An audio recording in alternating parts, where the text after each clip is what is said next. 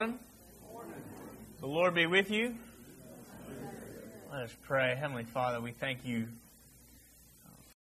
We thank you for your Spirit. We thank you that you have chosen us, adopted us, given us the inheritance, and sealed us with the Holy Spirit. We pray that the Holy Spirit would be present with us now, working in our hearts and our minds, protecting our ears and our hearts, guarding the truth. We pray, Father, that you would equip us to serve you in this world with hearts of gratitude, gladness, and singleness of heart. We ask it in Jesus' name. Amen. Well, I don't know if you were with us in this class last week. It looks like Andrew's teaching today. I don't know. But just kidding. That was a little rivalry joke.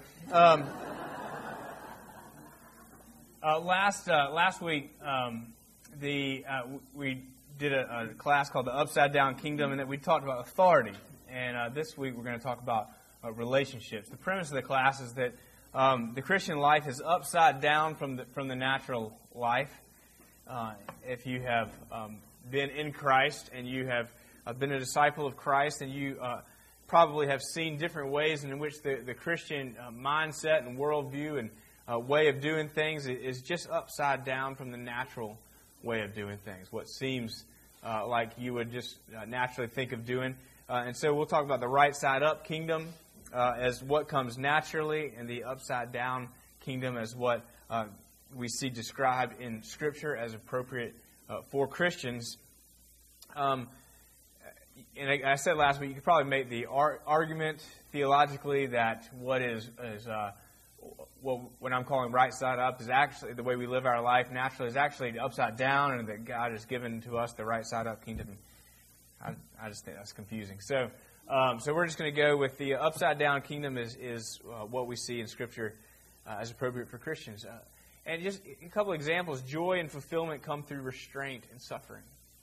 And that's what we talk about in the Christian life a lot of times. Joy and fulfillment in the right side up kingdom comes through acquisition and achievement, and in the Christian life, joy and fulfillment comes through restraint or through suffering. Strength comes through weakness in the upside down kingdom, which doesn't make any sense in the natural kingdom, the right side up kingdom. And we said last week that we have an upside down kingdom because we have an upside down king. If you think about kings in the kingly sense, he was completely opposite. He was upside down from what a normal king looks like. He was poor. He washed his disciples' feet. He demonstrated incredible power, but it was not military might. And in fact, he gave his life so that others might live. And he held up values that were completely strange to the natural kingdom, the right side up kingdom. Blessed are the poor. Blessed are the meek.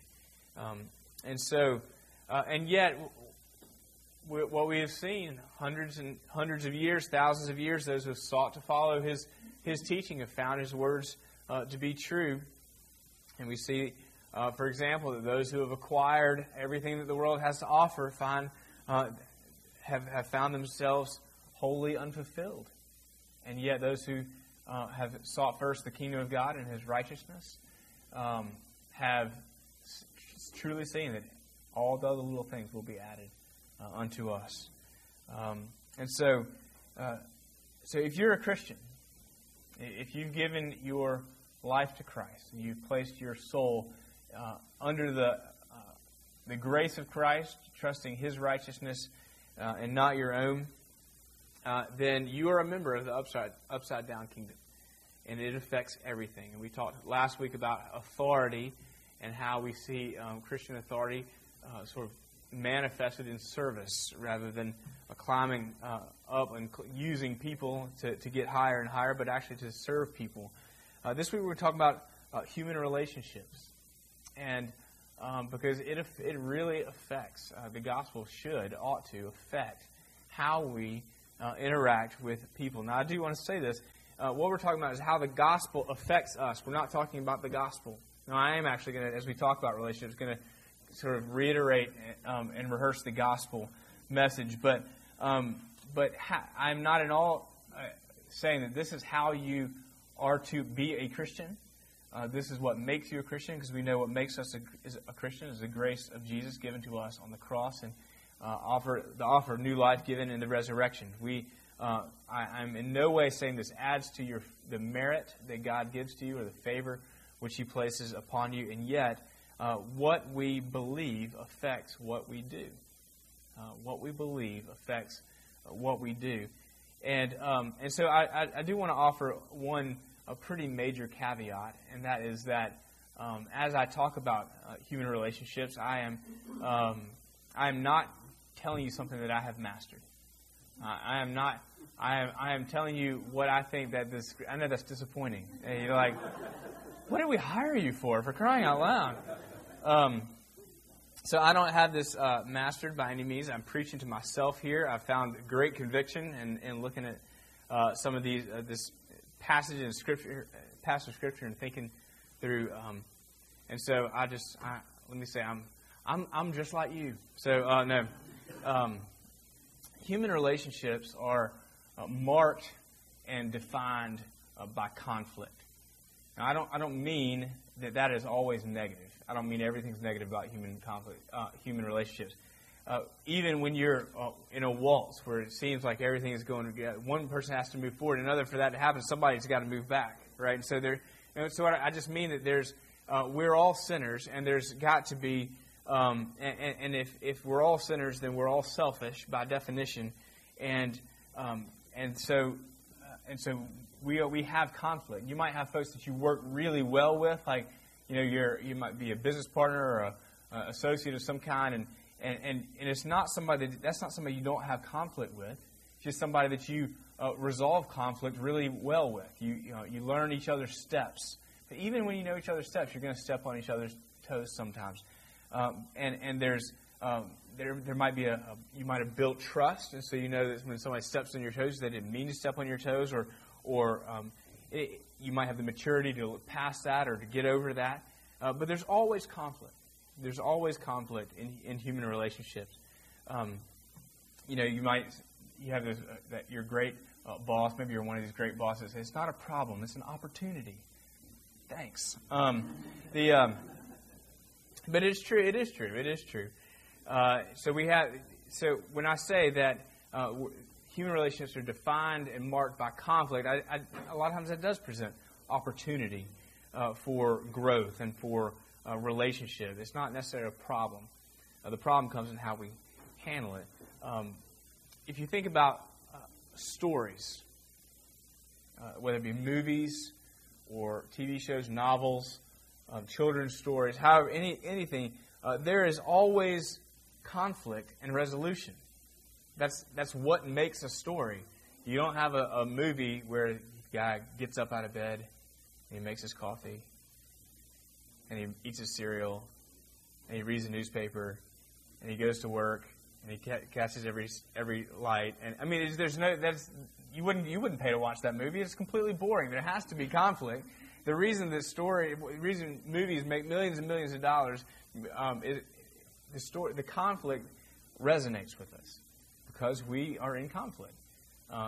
Human relationships have conflict.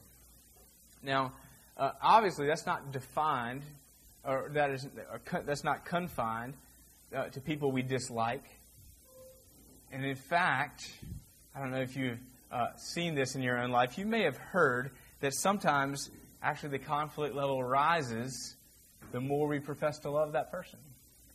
Not in your life, just in your next door neighbors. But the more we profess to love. I remember Amy and I went to a marriage conference, family life marriage conference. I don't know if anybody's ever been to one. I actually looked it up. There's one coming to Birmingham in the last weekend in April. Highly recommended. Family life. Just Google Family Life Marriage Conference. It is well worth the expense. And in fact, I may be taking that weekend off and going with my wife. It was a great weekend. Anyway, we went to this marriage conference. It was years and years ago. And the speaker had all the married people look at each other and say, look deeply into your spouse's eyes, and you kind of some of them are just looking so lovingly, and their rings are all shiny, because some are just kind of like, and but we had shiny rings. We were just looking at each other in the eyes. He said, now say to your spouse, you are not my enemy, and it did. It kind of got this laugh, and yet it was kind of like there was this laugh, and then there was this realization, like, oh wait, that's true, and so us, we were just like, what does he mean? But we found out. But we found out. So even in the relationships, and maybe especially in the relationships where we profess our greatest love, we have the greatest level of conflict. Our natural tendency in human relationships, not in human relationships, in conflict, any conflict, is fight or flight. It's either, it depends on your personality, to fight or flight.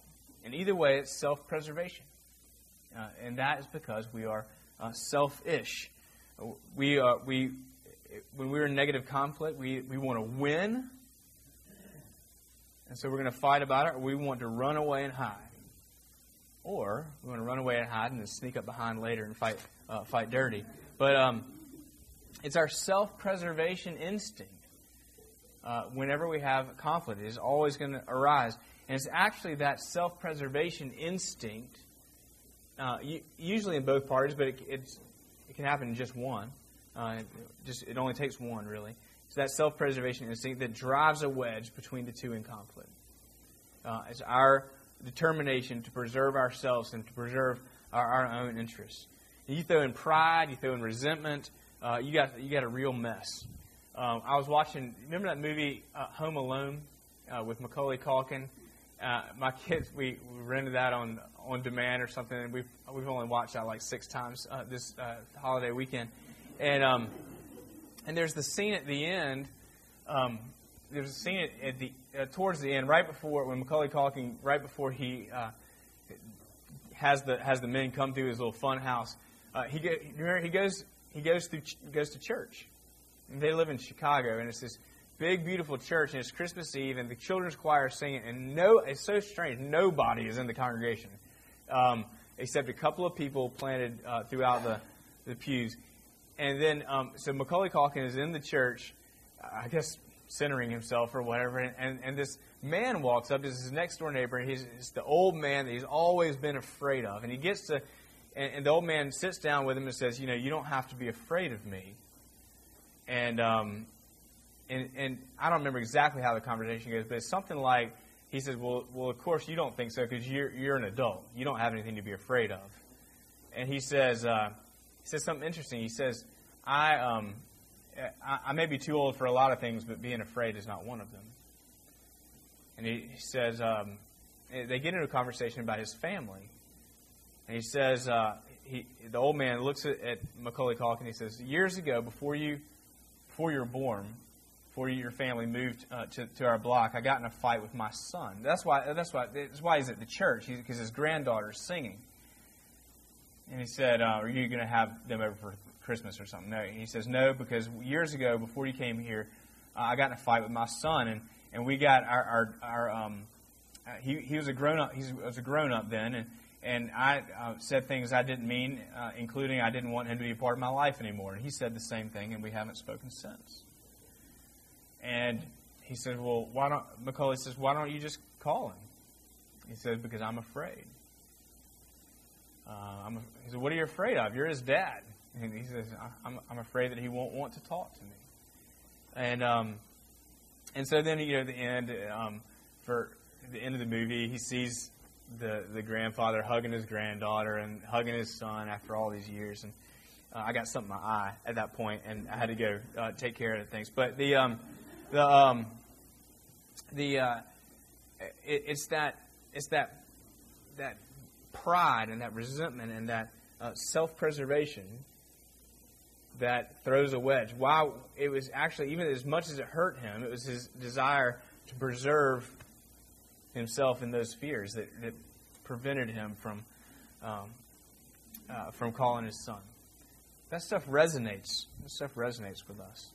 Hopefully, it's not that drastic. In many cases, I know it is drastic, and that drastic and more.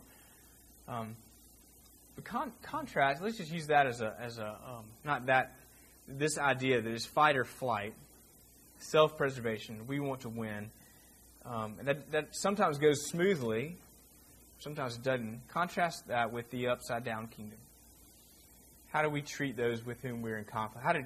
Let's look at God first. God shows it. This is Romans 5, 8 through 10. God shows His love for us in that while we were still sinners, Christ died for us. And since, therefore, we now have been justified by His blood, much more shall we be saved by Him from the wrath of God. Here's verse 10. Here's the money line. For if while we were enemies, we were reconciled to God by the death of His Son, much more, now that we are reconciled, shall we be saved by His life. In other words, we were enemies of God because of our sin. Enemies of God, and yet He didn't say, "Well, I'm not going to reach out. I'm afraid they won't want to talk to me," or I'm waiting for them to make the first move. It's their fault anyway. He loved us despite our being His enemy, and reconciled us to Him. The truth about sin, the truth about our sin, not just our sins, but our sin, this inherent selfishness, the inherent thing in our hearts that wants to be in charge of ourselves, wants to be our own God. Think about that, and then all the subsequent sins, behavioral sins that flow from that, is that it is an offense to God. It is our sin is in direct conflict with Him. It says, "I'm king, and you're not the king." And yet, while we were still sinners, Christ died for us. He didn't wait for us to come in repentance. He did not. It's while we were enemies, God reconciled us to Himself by the death of His Son. He took His own death upon Himself, His own judgment upon Himself in His own death, so that we might have life, and so that in His resurrection we might be reconciled to the Father and have everlasting life. He didn't sort of harumph, cross His arms, and say, I might be willing to think about forgiveness if they come crawling back, groveling. Now, that's the way sort of our religion works out and our neurosis works out with God sometimes, but that's not actually the truth of the gospel. The truth is that while we were still sinners, Christ died for us because of His incredible love for us. And in fact, His love for us was not tainted by the fact that we screwed it all up, but that He loved us still. And that's the gospel. There's no tit for tat. There's no I'll forgive you but, or I'll forgive you if, or I love you but.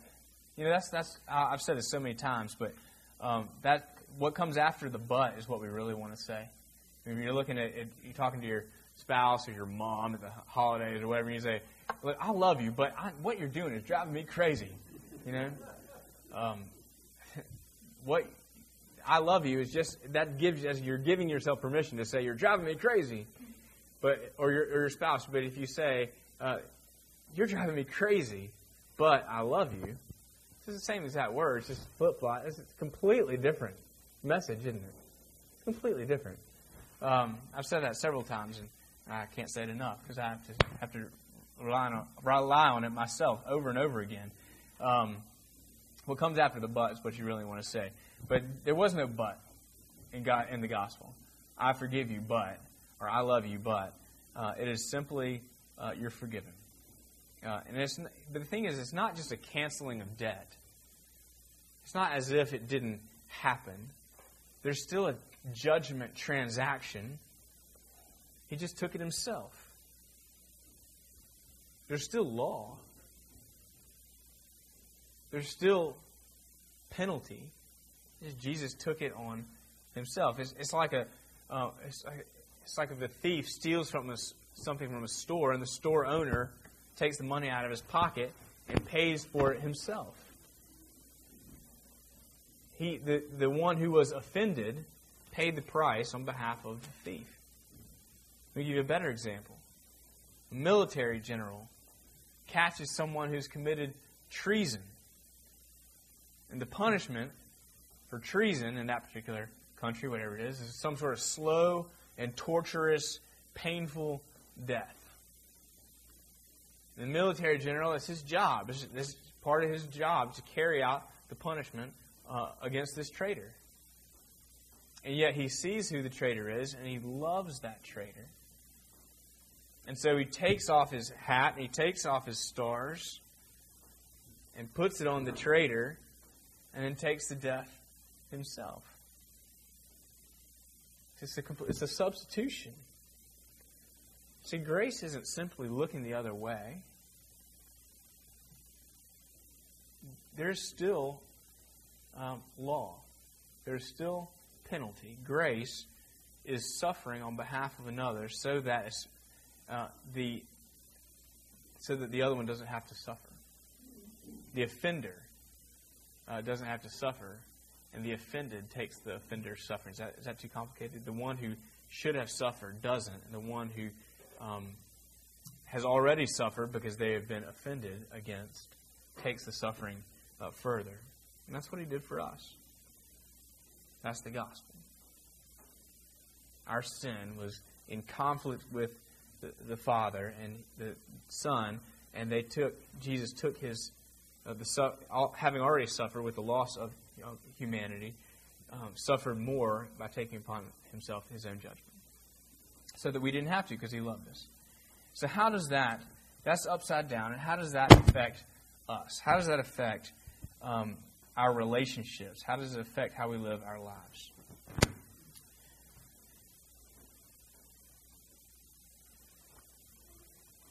Luke 6,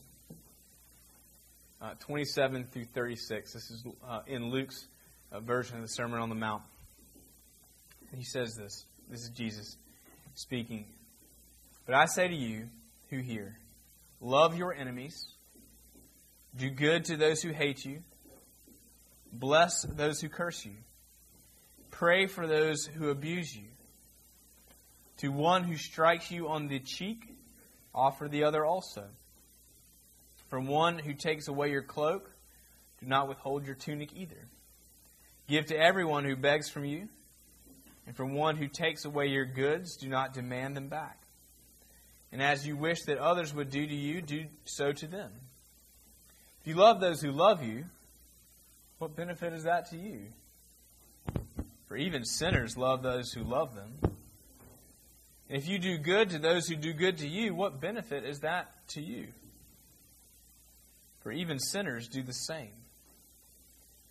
And if you lend to those from whom you expect to receive, what credit is that to you? Even sinners lend to sinners to get back the same amount. But love your enemies, and do good, and lend, expecting nothing in return, and your reward will be great. And you will be sons of the Most High. For He is kind to the ungrateful and the evil. Be merciful, even as your Father is merciful.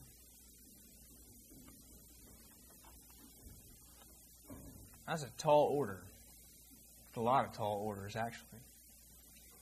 In fact, what it is it's the way of the cross. It shouldn't be primarily read as a roadmap to heaven, or even as a description of what Christians ought to do. Primarily, secondarily, it is that. But it is a description of the ministry of Jesus to us through the cross.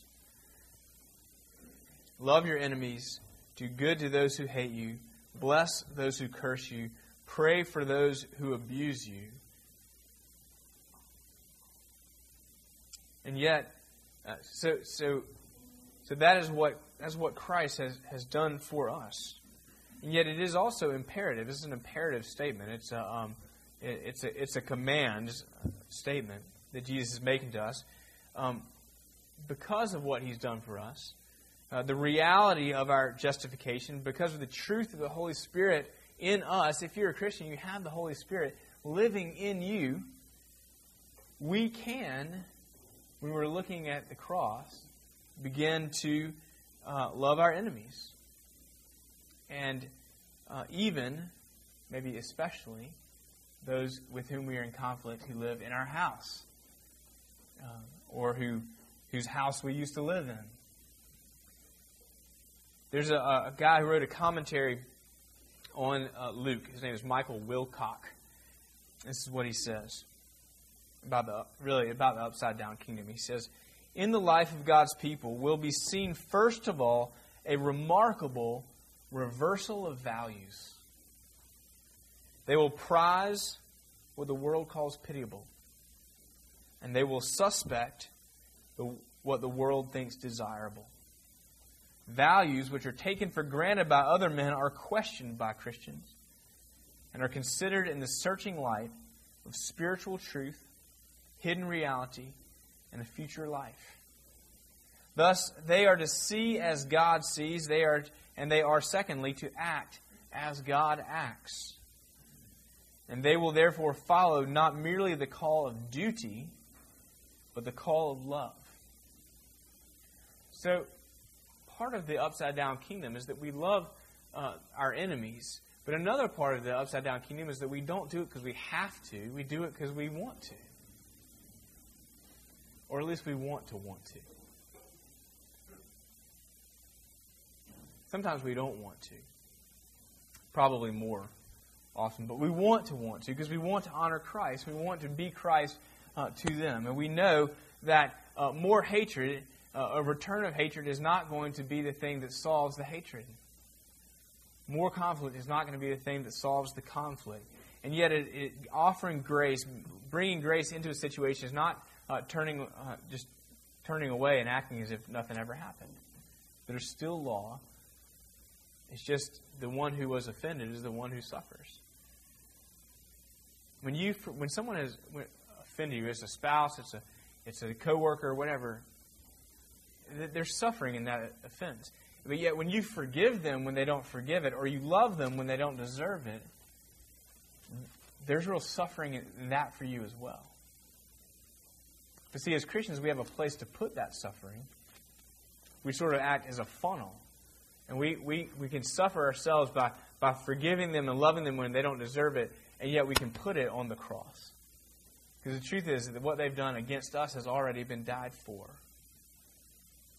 And so we don't have to do it all over again. I don't know if you remember the scene in Mel Gibson's Passion, the Passion of the Christ, where Jesus is carrying the cross through Jerusalem, and Mary comes up to him and says, "Mother, behold, I'm making all things new." Well, that's not exactly how it happened. That's a quote from Revelation. But the point is true. It's in bearing the cross that Jesus made all things new. It's us when we bear the cross of being a Christian in relationships, that's where we make all things new. I think I keep getting them. Change that, put that right there. Maybe that'll help. It might be where we can make all things new in relationship. It might be your jerk neighbor who just gets under your skin, or your coworker. They always smell like cheese or something like that. But this really is. It's the hardest. It's the most important thing in your family. In your family, and we are called to be Christians, not consumers. And we don't think about it, but every model of human interaction that we are given in the media and what comes naturally in the right side up kingdom is to be a consumer. And we know what it is to be a consumer. When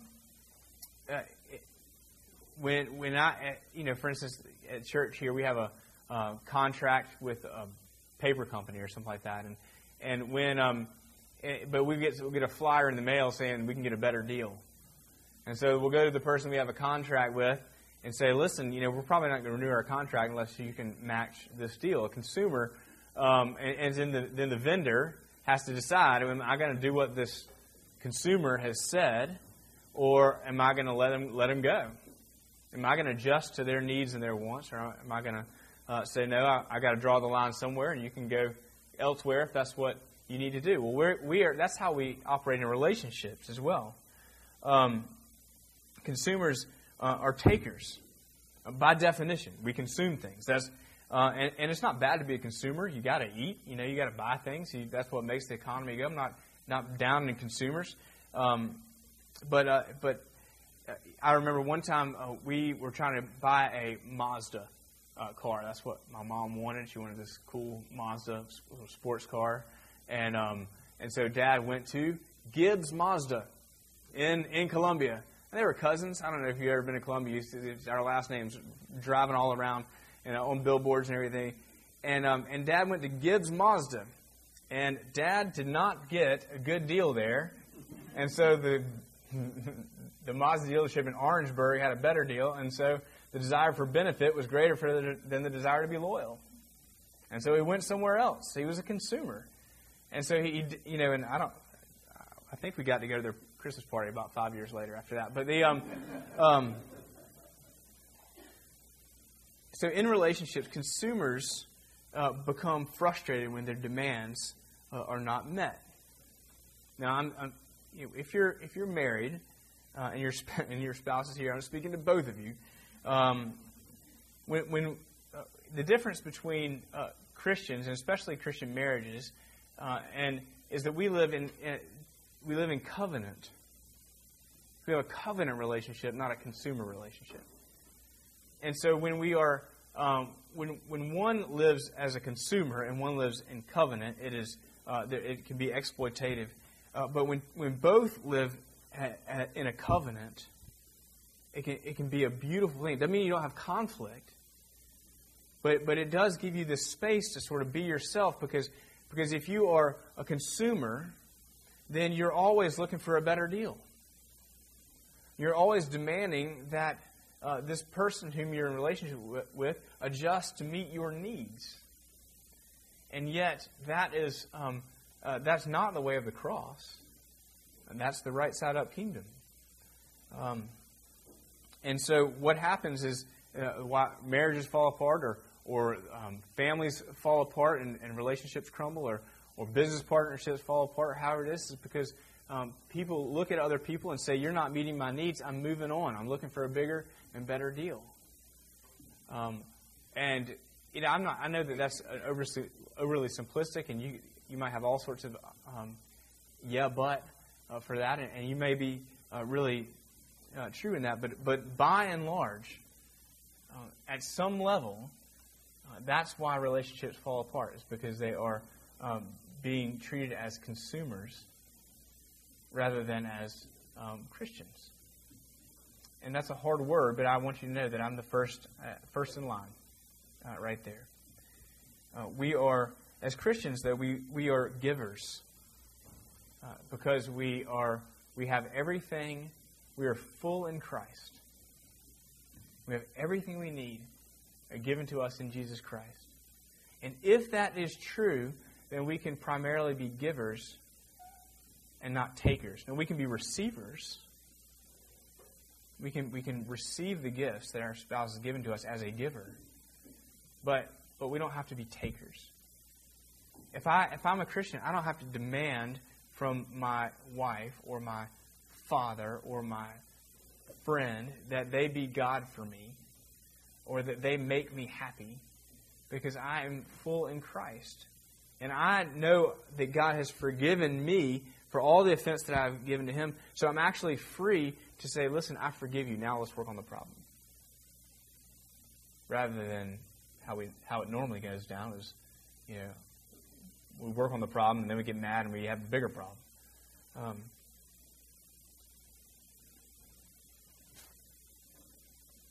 It's really hard. But it is beautiful when it happens. When we're not marketing. In a consumer marriage, sexual intimacy is marketing. And when my needs aren't being met, then I'm going to go look elsewhere.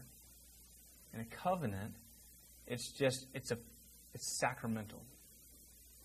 It's an outward and visible physical sign of an inward and spiritual reality.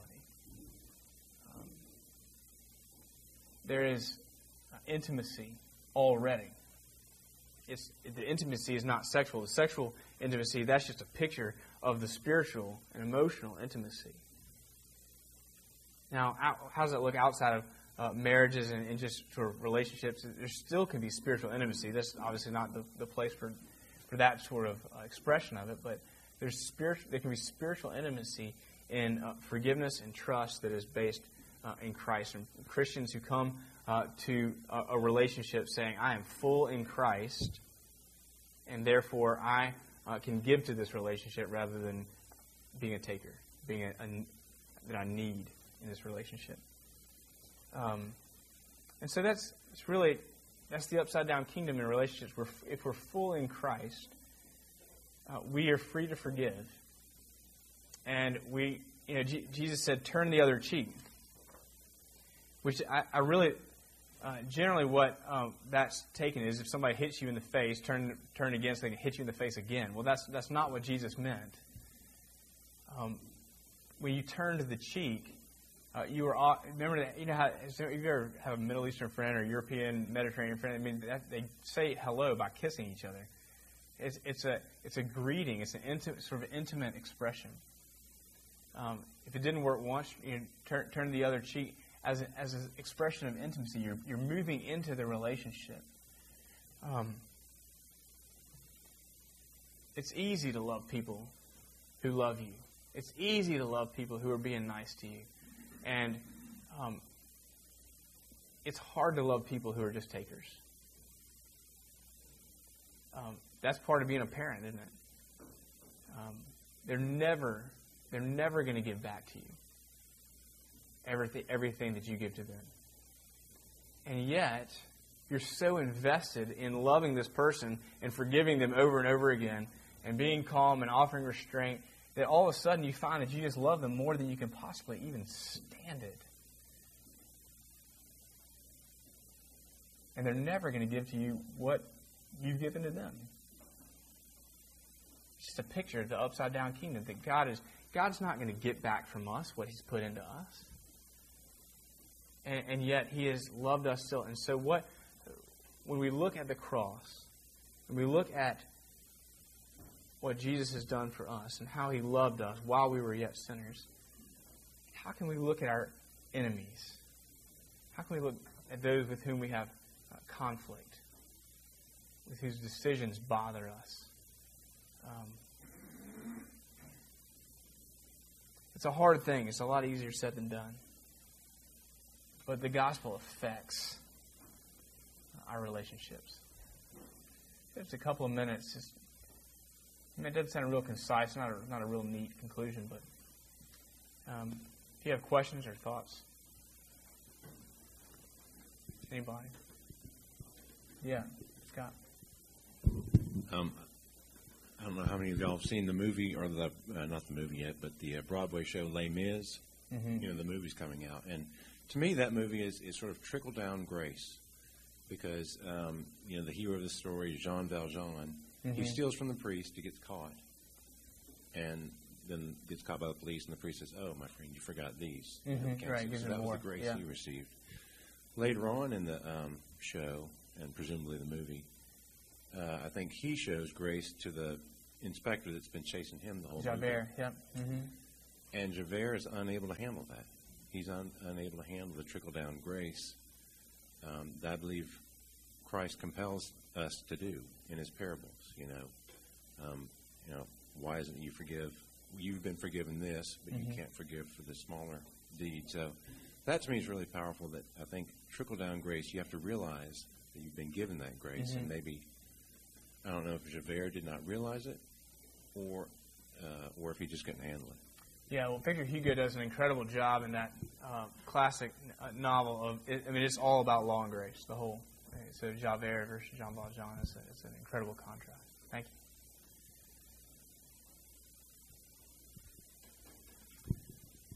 I would just say it does become easier the more you do. Well, it's counterintuitive. Yeah. Yeah. I guess that picture in Philippians 2 where Christ gave up, didn't grasp His power, His glory, and that's what we all tend to do is cling to our rights or our position. But it's amazing when we do something that we don't see how it would possibly work or play out. Yeah, always does. Ultimately, the answer is not even in the resolution of the problem. It's in personally me leaning more and more into Christ, and returning to being full in Christ, being full in Christ. Therefore, that's where I'll have the resources to then enter into the problem with grace, which is not just turning the other side or saying it doesn't matter or saying it's okay, but actually receiving some of the suffering so that the other one doesn't have to. All right, well, go do it. Walk in love as Christ loved us and gave Himself for us. Amen.